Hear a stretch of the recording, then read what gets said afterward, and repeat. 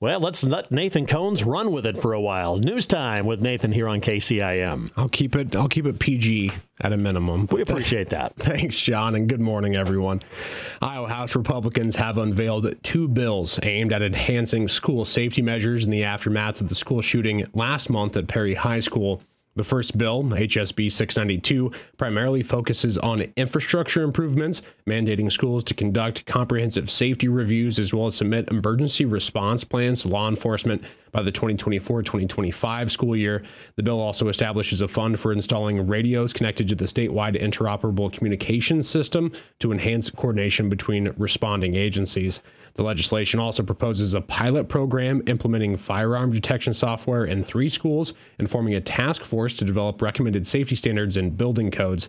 The other bill, HSB 675, concentrates on personnel readiness, requiring schools with over 8,000 students to employ at least one school resource officer or private security officer. The bill also introduces a permit allowing trained school employees to carry weapons, accompanied by rigorous training requirements.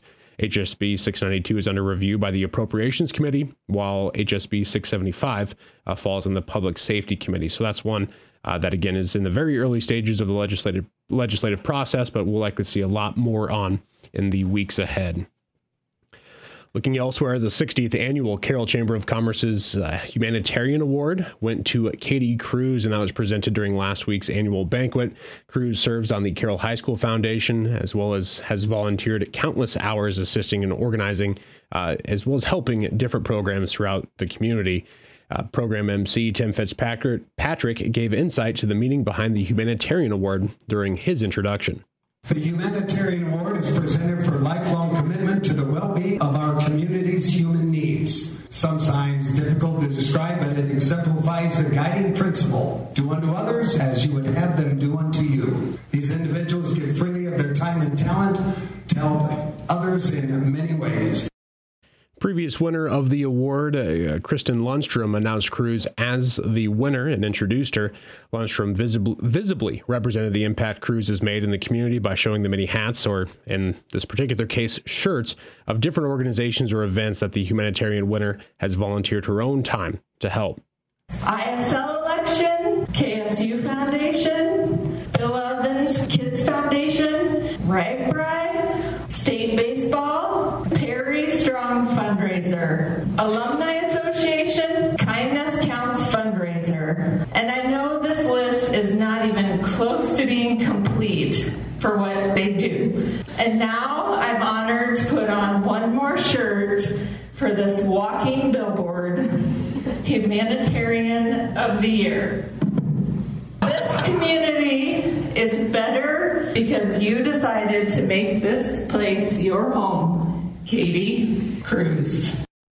I just want to make a note there that we had to cut some of that down. She put on shirts for about 5 minutes. I understand. That was just absolutely great. It was quite fun. A lot of laughs on that one. So shout out to Lundstrom for just that great introduction. But well, how long did she have to sit with all those shirts on? For a while. It was comical from start to finish. But Cruz did extend her thanks for the award during an acceptance speech, joking that her husband says that she can no longer say yes unless it's a paying gig from here on out. She says that's not why she helps out the Carroll community, though. I am at a loss of words. I don't do what I do for this. I just do it because I love it. And it fills my heart. I love this town. I love these people. That's why we chose to move here and raise our family here. And we, and everyone in this room and in this town, is what makes Carroll awesome. So, thank you.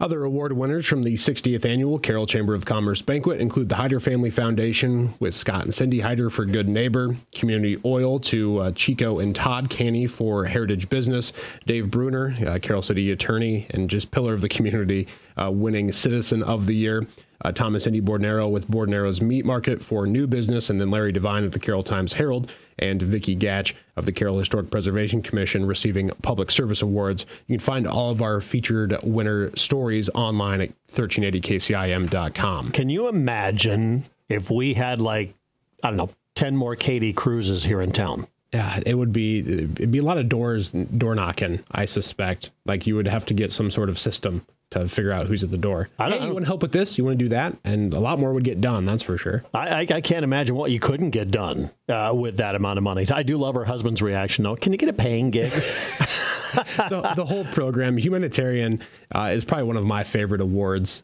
just in terms of they're the people that all of these award winners make an impact on the community, obviously, but the ones who probably make the most significant, and I think in terms of longstanding impact for the people who live here.